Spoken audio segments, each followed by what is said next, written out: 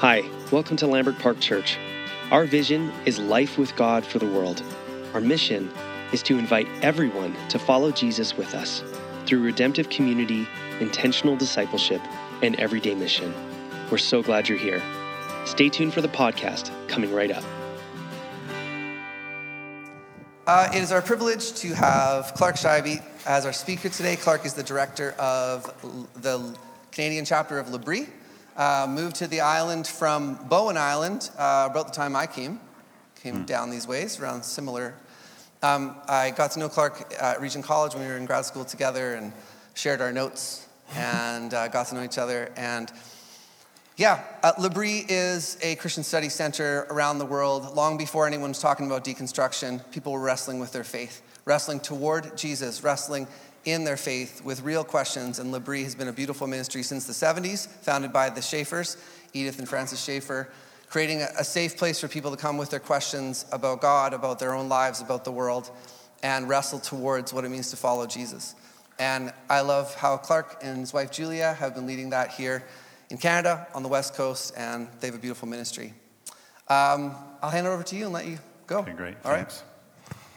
Right. Oh, I will say one last thing. Yeah. I have given Clark permission to be a little longer than we're used to. It's not going to be 2 hours.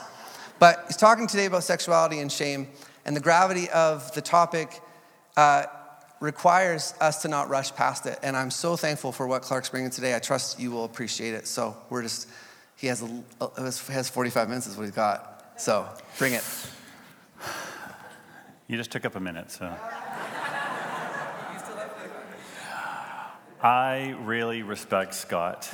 I'm really thankful for him. I've quietly watched what he's done. I've known him as a person, but just to see his leadership and his love for you and his love for Jesus, it overflows his love for Jesus to you. So I'm very grateful to be invited here, grateful to be among all of you. Now, this is a very sensitive topic, and it's bold for Scott to invite me, so thank you for that trust. But let's pray that God speaks to us, not just that I speak, but that the Lord speaks and that we are able to receive by his Spirit. So let's pray for that.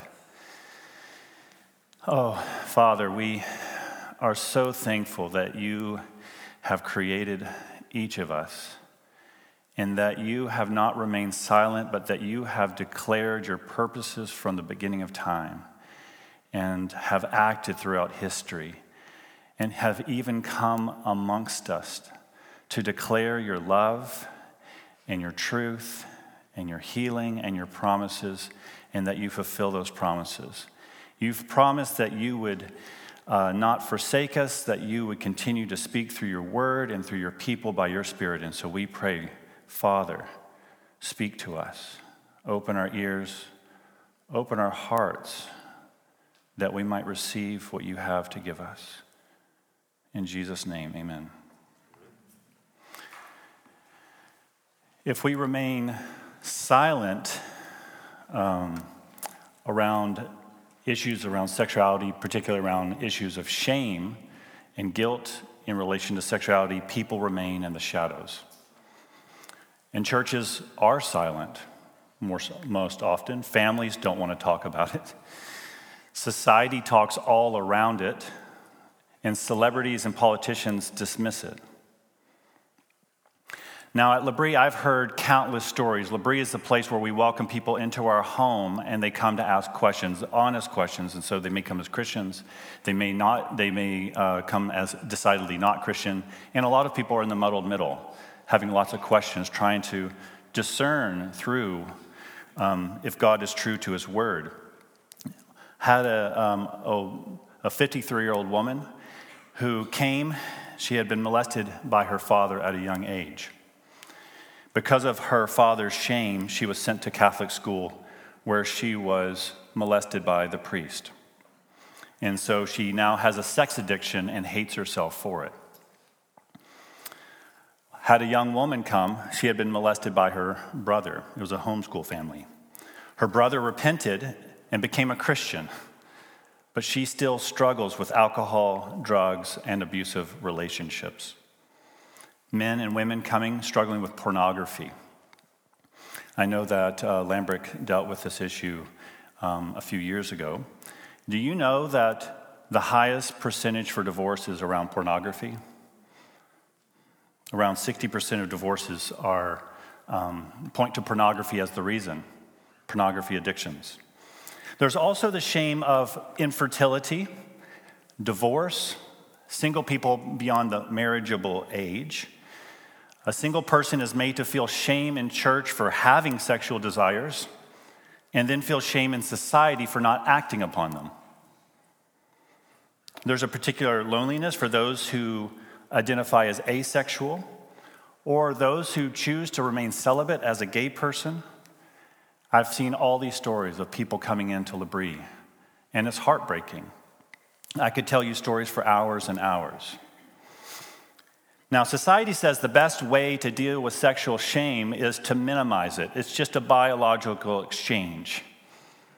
It's nothing sacred. It's just no big deal. And yet, at the same time, society wants to minimize it by saying sexuality is the place where we'll find identity, fulfillment, and happiness. We speak in these contradictory ways. It's no big deal, and yet it is everything. And all the while, the church remains silent. But this is where the Christian and the church can speak the boldest. It surprises me that we don't hear more about it.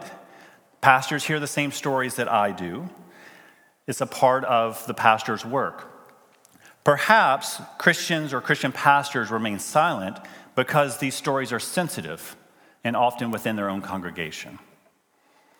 Perhaps they're afraid of how society will judge them in how they speak. Perhaps it's because of their own sexual sin. Perhaps it's all of these. For whatever reason, we as Christians, particularly in the church, cannot remain silent any longer. We keep people in the shadows of shame, pain, and addiction. We fail to develop practices in our churches to be a place of restoration and hope. So for those of you here or at home with your own story of sexuality and shame, I ask, is there hope? Yes, there is. The Bible speaks tremendously honestly about sexuality and sexual dysfunction. It's so honest, in fact, that it makes us uncomfortable. But the Bible can be honest. It can go into those dark places because it has and points to a real hope. We may avoid difficult discussions because we do not know that there's hope in the darkness. But the Bible points us to the light of the gospel. It speaks of living waters washing us clean from inside and leading us into a journey of restoration and maturity. So today I just want to look at 4 areas of reflection. Creation, fall, gospel, and the new family of God. The new family made in Christ. So I want to look at the big story. I want the big story, and I want to do that because I want to reframe our sexual stories, the stories that go around in our head, and have it reshaped by the biblical story. So the first is creation. And this is where sex is good. Sex is good. We must begin with creation because God says it's very good. When we hear of the damage and the shame sex has caused and we know it, we're afraid to speak about it. Yet it's where we're blessed. We're blessed by children. It's where we find emotional, relational, and spiritual blessings. Sexuality is a part of what God calls very good. It's not good for Adam to be alone. And in fact, when he sees Eve, he recites poetry. He sings a pop song. Jesus speaks of Adam and Eve's union created by God as a good thing, that what God put together, let no one separate. Marriage is to unite 2 families, not just 2 people, but to unite 2 families and to enlarge that family by their own children. And as Adam and Eve see each other's naked bodies, they feel no shame. From the very beginning, sex includes unity, delight, solidarity, and security. God's very first command in the Bible, outside of let there be light, what's his first command? Have sex.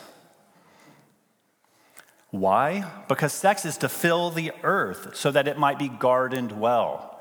The garden is not just so that you can get the turnips or the garlic. I guess everyone tries to grow garlic here. It works. But the garden represents cultural activities, architecture, music, society. Sex is the building block toward tending the garden. And that's why that's the first command. And so sex is not just a private, consensual act, but a common good. Sex's purposes are for the good of creation. Now, I'm a very private person. I get up in front of people and speak, but I'm a very private person. When I read, I often have my book laid down. I don't want people to ask about what I'm reading, and I'm quite private and modest about that. My wife is the opposite. She has stretched me as a person. And so we get on an airplane, and we sit down, and Julia, my wife, she pulls out the book that she wants to read, and it's called Real Sex. I'm horrified.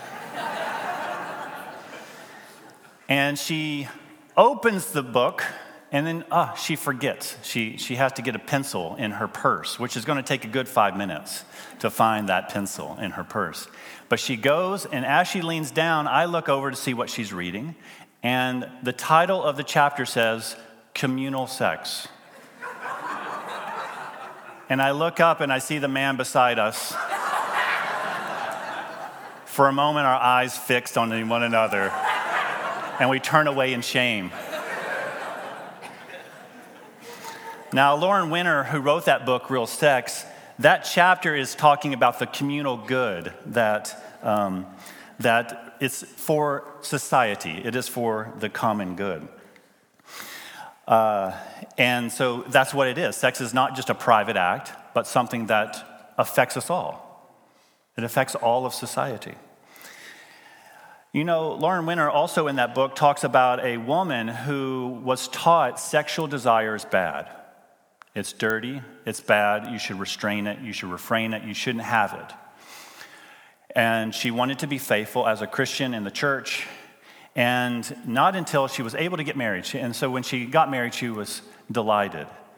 But it was when she went into the bedroom on honeymoon night, it was horrific. She couldn't separate herself from thinking sexual desire is something we should not have. And so their marriage struggled for years and years and years, trying to overcome that sense of shame around her desire. And so the church, by remaining silent on the goodness of sexuality, communicates a whole lot. Sex is perceived as dangerous and often bad, yet all the while it's celebrated in society, and we get lots of advice in grocery stores. Yet when one discovers that actually, you know, if they sleep with somebody and they say, oh, that was actually great, and I feel united, and all these things, they might begin to think that the church is wrong. They feel that the church and the Bible produces a repressed people. Don't touch, don't handle, or that it's just mere utility. You might think of Margaret Atwood's The Handmaid's Tale. This is how people often think the church thinks of sexuality, and it's often what they do teach or they remain silent. But it's not just of utility, it's also of pleasure and of goodness.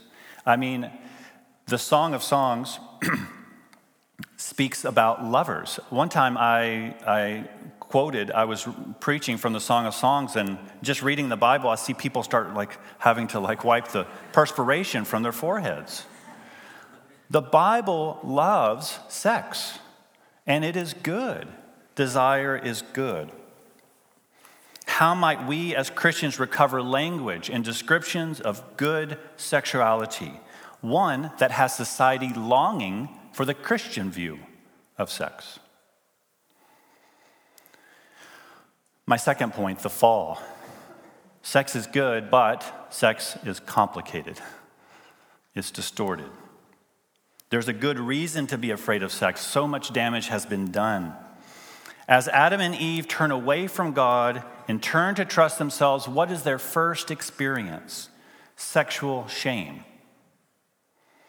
At that moment, their eyes were opened and they suddenly felt shame at their nakedness. They sewed fig leaves together to cover themselves. Genesis 3. And not only do they cover themselves, they hide themselves in the trees and begin to blame themselves or blame each other. We need to be honest about this as well. Sex is a created good, something that the Bible declares as very good.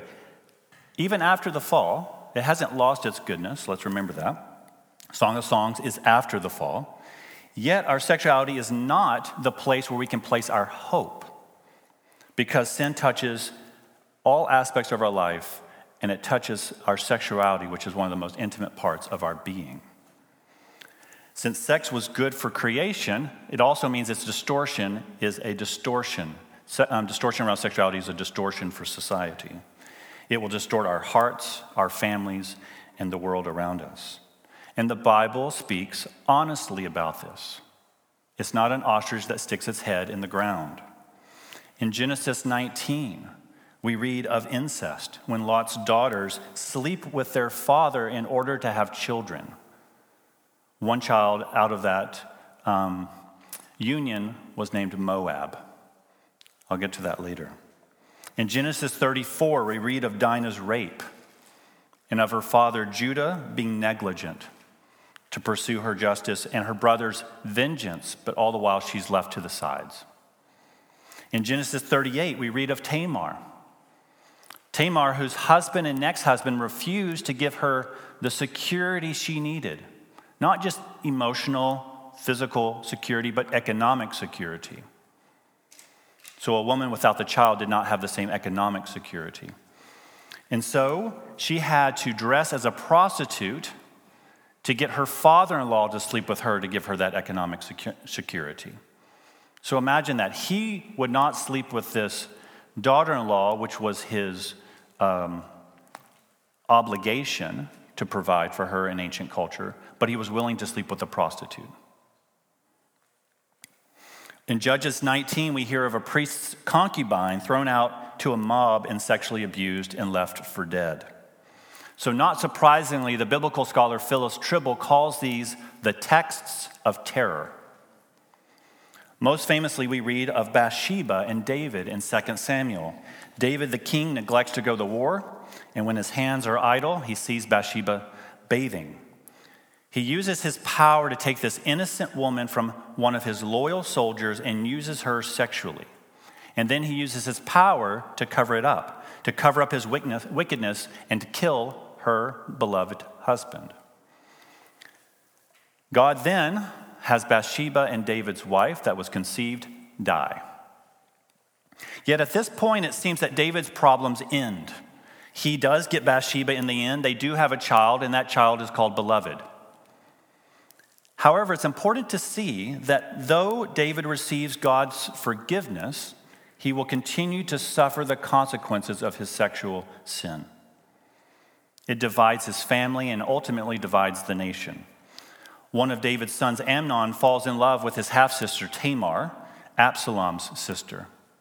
Amnon has Tamar cook for him, and then he rapes her and then tosses her out in his guilt and shame, and to her shame. Absalom will then kill Amnon because David will never give him justice, perhaps because of David's own complicated sexual history. Eventually, Absalom wages war against his father, and Absalom dies. Because of David's sexual sin, even though he was forgiven, suffered consequences and caused suffering for generations in family. There can be generational consequences in our family because of sexual sin in the past. So what are we to think of these stories? Why does the Bible hold to these stories, these dark stories of Tamar and Dinah and so on? I think there's two reasons why they're included.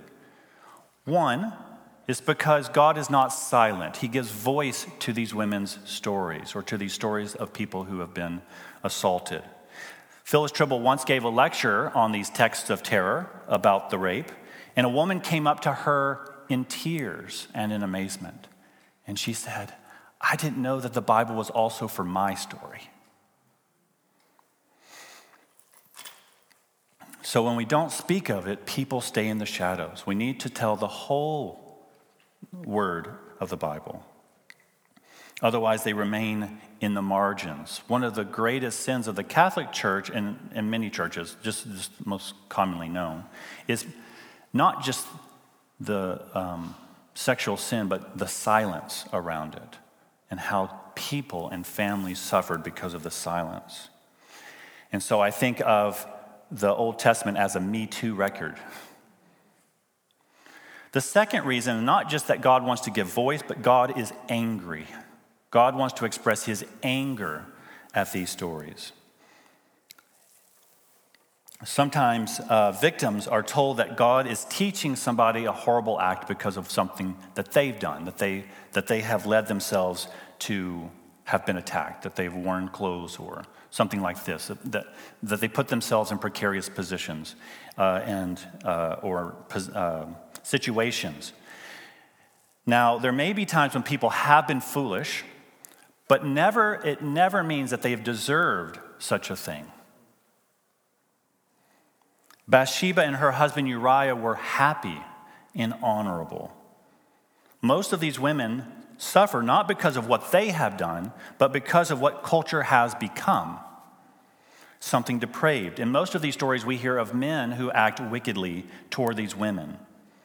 And when we hear of the other men, they often neglect justice for these women. So they may be ancient stories, but these are present realities for us today. God sees. God hears. Over and over again, we hear of these acts being reprehensible to God. And so we cannot remain silent anymore. We cannot leave people in the shadows, nursing their own grief, nursing thoughts of self-hatred. So what hope might we have? What hope does the Word of God give us?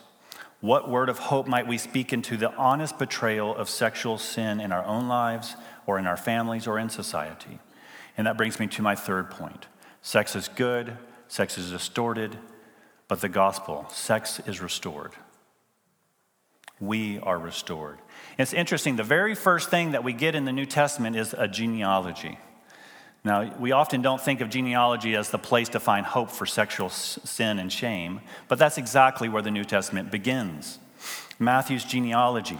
Now, we often don't look close at the genealogy, but why is Matthew starting with the genealogy? Well, he wants people to know that Jesus is the Messiah. Well, if Jesus is the Messiah, he needs to have a good pedigree. What, is he in the line of David? Oh, line of Abraham. Pretty high. Yet Matthew includes several women, and at that, unrespectable women. Women that we want to forget are in our family line. It includes Tamar, the woman who had to pretend to be a prostitute to sleep with her father-in-law. It includes Rahab, a Canaanite prostitute. It also includes Uriah's wife, Bathsheba. And of course, Mary, whom Joseph had first thought had been adulterous. Jesus does not enter into a pure family line. So why does Matthew emphasize this genealogy? Again, I want to give you two quick reasons. One, Jesus has not distanced himself from our sexual dysfunction and shame. Instead, he enters into its very history. From the very beginning, as soon as Adam and Eve recognized their own shame, God promises through their seed, through the sexual act, that he would bring about his promises and good purposes for creation and humanity. Isn't that amazing? In the midst of their sexual shame, in the very act, God's going to bring about his promise. So I think that's one reason. The second one is that Matthew is like, you want him to have good pedigree, but just so you know, there is no one righteous, not even one, only Jesus. And so we see the same point being brought up in John 8. The Jewish lawyers bring the adulterous woman, a woman caught in adultery, to Jesus and says, well, what should we do? The law of Moses says that we should stone her. And the lawyers ask, what should we do? And Jesus says, well, the one who has not sinned can throw the first stone. They all eventually walk away because they all know that none are without guilt. None of us are without guilt. This story does not end in some kind of open-ended love ethic. If we are all guilty, then that means none of us should judge another's or anyone's sexual life. But Jesus is not a moral relativist. Jesus remains within the traditional biblical sexual ethic. But Jesus tells the woman he does not condemn her, but he wants her to go and sin no more. His forgiveness is not meant to blanket over her sin, but to free her not to sin. Or consider the story of Luke 7. Now, there's many stories I could go into, but you'll see that almost every time Jesus encounters a woman, it is around this area of sexual dysfunction and shame. It's the counterpart to the Me Too document of the Old Testament, that Jesus is encountering women and men and rewriting the narrative. But you have this sinful woman who comes to Simon's house and who wants to anoint Jesus' feet. And so Simon has invited her to this public feast. Now, it may sound strange. We're very privatized in our culture. We don't welcome strangers into our home. How did this woman get into this guy's house? But it's like a public house. And this guy, and so what the Pharisees would do would have these, especially if you're wealthy, you would have these big public banquets. You would bring someone who's honorable. He's bringing Jesus, this rabbi, and the poor would sit along the walls. But she comes in and she can't restrain herself. She sees Jesus and she runs up to him. She starts weeping. He's the one who frees me. And she starts weeping. And so she untangles her hair. Now, you need to know that when someone untangled their hair, it was a sexual gesture. It's not just being messy. But she weeps, and the feet. She weeps on his feet and starts washing his feet with her hair. And she's just crying in love with Jesus. And of course, Simon looks at this and says, this is very shameful. This person, this woman who has come with no shame because she knows Jesus does not shame her. But she has to come into the midst of a place where everyone else wants to shame her. And so she's doing it, and Simon's judging her, and Jesus says, so let me tell you a story, Simon. There's two people with debts, one greater, one lesser. The master forgives both. Who loved the master more? And so Simon says, well, I suppose the one with the greater debt. And Jesus says, you're right. That the one who knows that they have been forgiven much, the one who holds on to this shame but know that Jesus relieves them from their shame, do not care what other people think. They can let their burdens down and rejoice because Jesus accepts me. But those who feel that they do not need to be forgiven much do not love much. True forgiveness leads us to love others well. The deeper we understand God's forgiveness, the deeper we long to love others. And in your greatest shame, those of you here with great shame, and you're holding it together, Jesus has offered you forgiveness, total forgiveness. And often that forgiveness leads us to be a voice to others lost in that same shame. I want you to hear that. Often the forgiveness where we feel our deepest weakness leads us to be a voice to those lost in that same shame. So let me get to the fourth reflection. Sex is good, sex is distorted, but sex is restored through Jesus. And it's the beginning of maturity, and it's the beginning of the family of God. So the church, the family of God. So Jesus came into the midst of our sexual shame and into our dysfunctional family history in order to renew our hearts through forgiveness. But he also came to restore us as a new family. one centered on the power of Christ and the gospel. We see this social reconstitution immediately at work in Jesus. You know, when Jesus says, hey, Mary and your brothers are here, and he goes, who is my mother and my brothers? Those who do the Father's will are my brothers and my sisters, and my mother, my brothers. To understand the radical nature of Jesus' message and fulfillment in the early church, we need to understand better the Greco-Roman culture.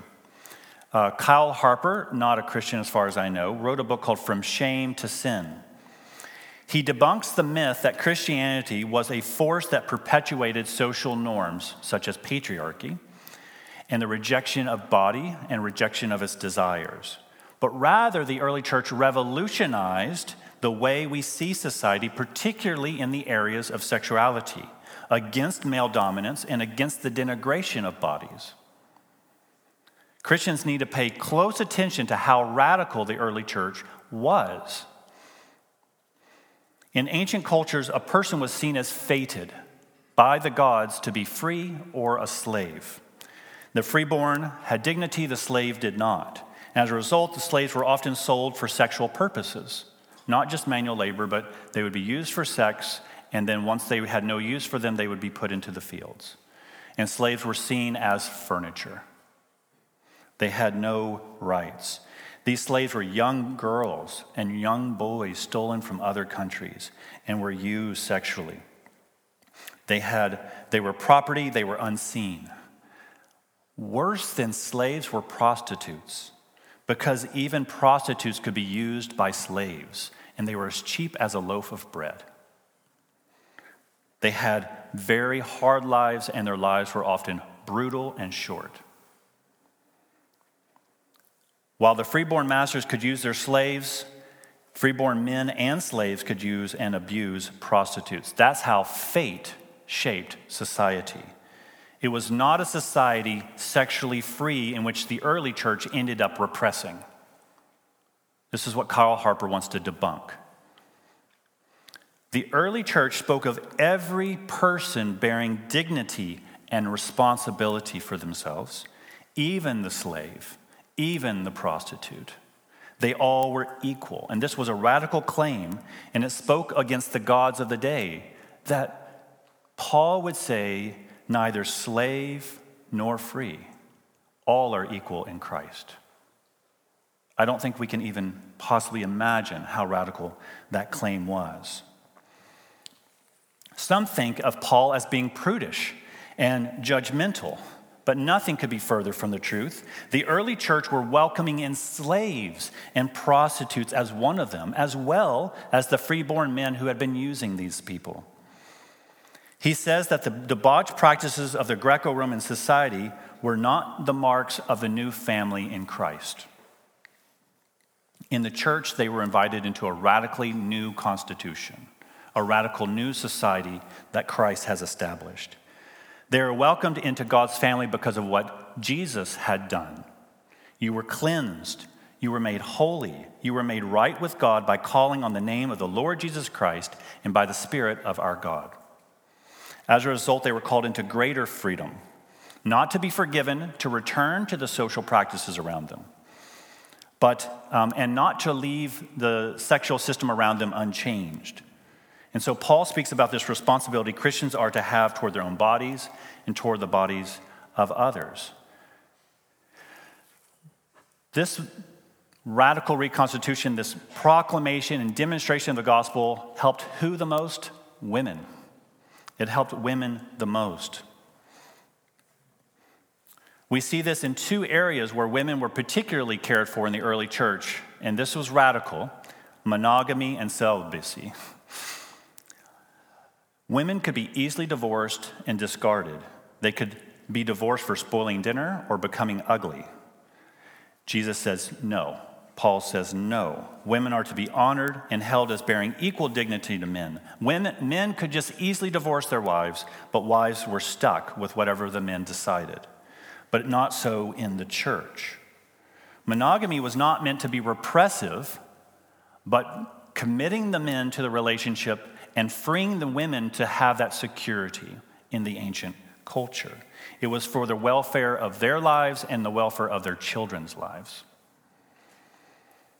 Paul even spoke of mutual consent. Do you know that the average age of the man marrying a girl in the ancient Greek culture was 28-year-old man with a 14-year-old girl? The whole idea of marriage being of the same age is an early church construction. Consider that. The other promotion of women's dignity was celibacy. Celibacy was promoting their own dignity, their own freedom. In Greco-Roman culture, women were only considered valuable by the children they produced. If a woman could not have a child, she was not valuable in society. Furthermore, the woman was expected to worship her father's or her husband's gods. And yet the early Christian church spoke of a woman's freedom to come before God on her own without the need of any male intercessory and without the need to produce children to show her value. It was honorable to be celibate for the sake of the kingdom of God.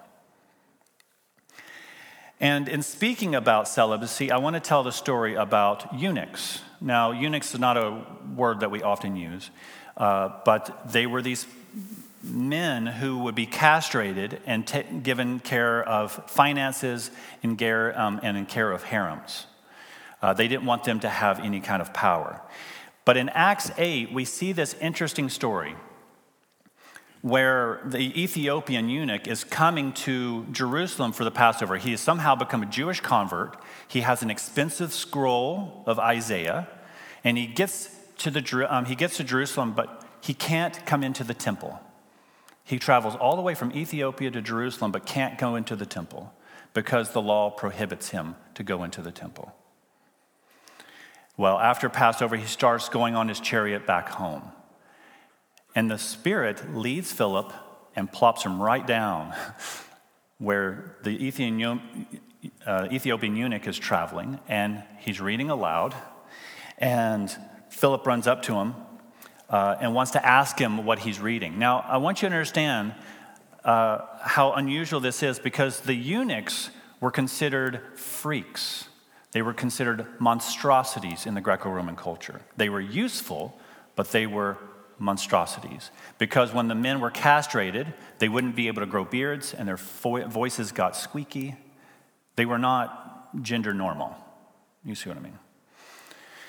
And so because of that, the laws had lots of laws about how they could not come into the temple. But the Holy Spirit takes Philip and plops him down to this Ethiopian eunuch who's reading Isaiah. And so the eunuch is rejected by the church. He's rejected by society. And let me find out where I am. Okay. So Philip says, "Do you know what you're reading?" And the eunuch says, "No." But then he asks this very curious question. He wonders if the prophet is speaking of himself or someone else. That's an unusual question. Certainly, this eunuch would have identified with this prophet, one who was rejected by society, cut off from their descendants. Let me find this passage. This might give me one more minute.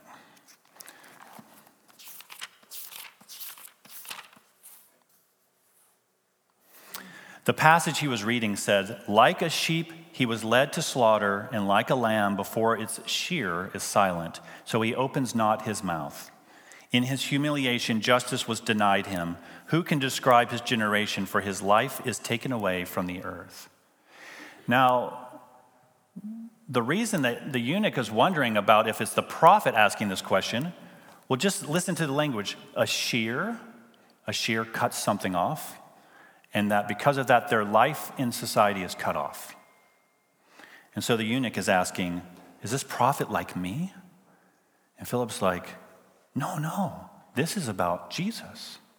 Jesus was cut off from his life, or cut from the people. And yet, as a result, it offered the forgiveness of the world and brings everyone in. And so the eunuch is so surprised and says, well, then there's no reason for me not to be baptized. Now, think about that as well. He just went to Jerusalem trying to get into the temple, but he's denied. But he's saying, if Jesus did this and what you're saying is true, there's no reason for me not to be able to go all the way in. If I get baptized now, I can go all the way into the new family. There's no barrier for me to become a new creature in Christ. And he goes away rejoicing.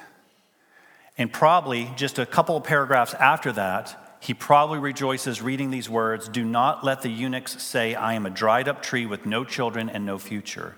For this is what the Lord says, I will bless those eunuchs who keep my Sabbath days holy and who choose to do what pleases me and commit their lives to me.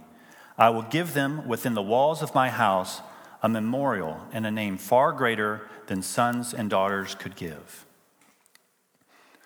What this eunuch has experienced is the blessing and the forgiveness and the abundance of the gospel. That though he has been cut off from society, though he's been cut off from the church, Jesus says, "Come in. I will give you many sons and daughters through the Spirit." And so both monogamy and celibacy were these great marks of the early Christian church. It honored women, it honored male eunuchs, and it called all people through repentance to become new family in Christ. And so in seeing that the early church welcomed and honored these people, these diverse people, we should repent in our own failures as churches and as Christians to welcome those who do not follow into the pattern of a typical sexual life. We fail to welcome people as full partners in the gospel of Christ. One of the most common refrains that I get at L'Abri is that single people often do not have any place in the Christian church. So how are we giving the gospel to those without children? My wife and I suffered through infertility for 7 years, and we felt that marginalization. What about the divorced? What about the former prostitute, the abused as well as the abuser, the orphan, the eunuch, the one who wore shame on his very body, no longer a freak or monstrosity, but called a child and beloved by God? And so all are called to be incorporated into the family where any claim, our only claim, is through the free grace of Christ. So how are we in the church to be a place of welcome, honesty, repentance, forgiveness, and discipleship? So this is where I want to end. So I've spoken about in creation, sex is good. God has meant it for good, and yet it's dangerous and distorted because of the fall. And yet through Jesus, the kindness of Jesus, we are restored. And that we are called, all those who are weary and thirsty can come to Jesus, and he will give us rest and a new family.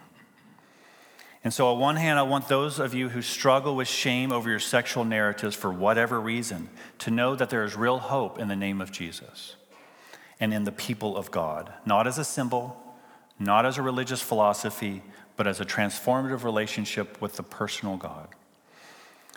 And on the other hand, I want to call the church.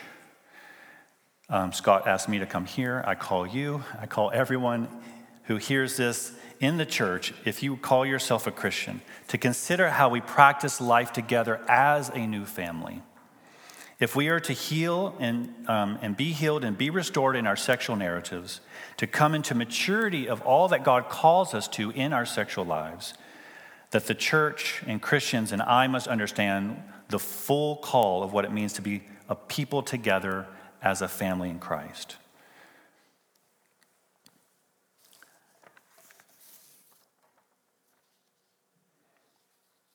I'm going to end there.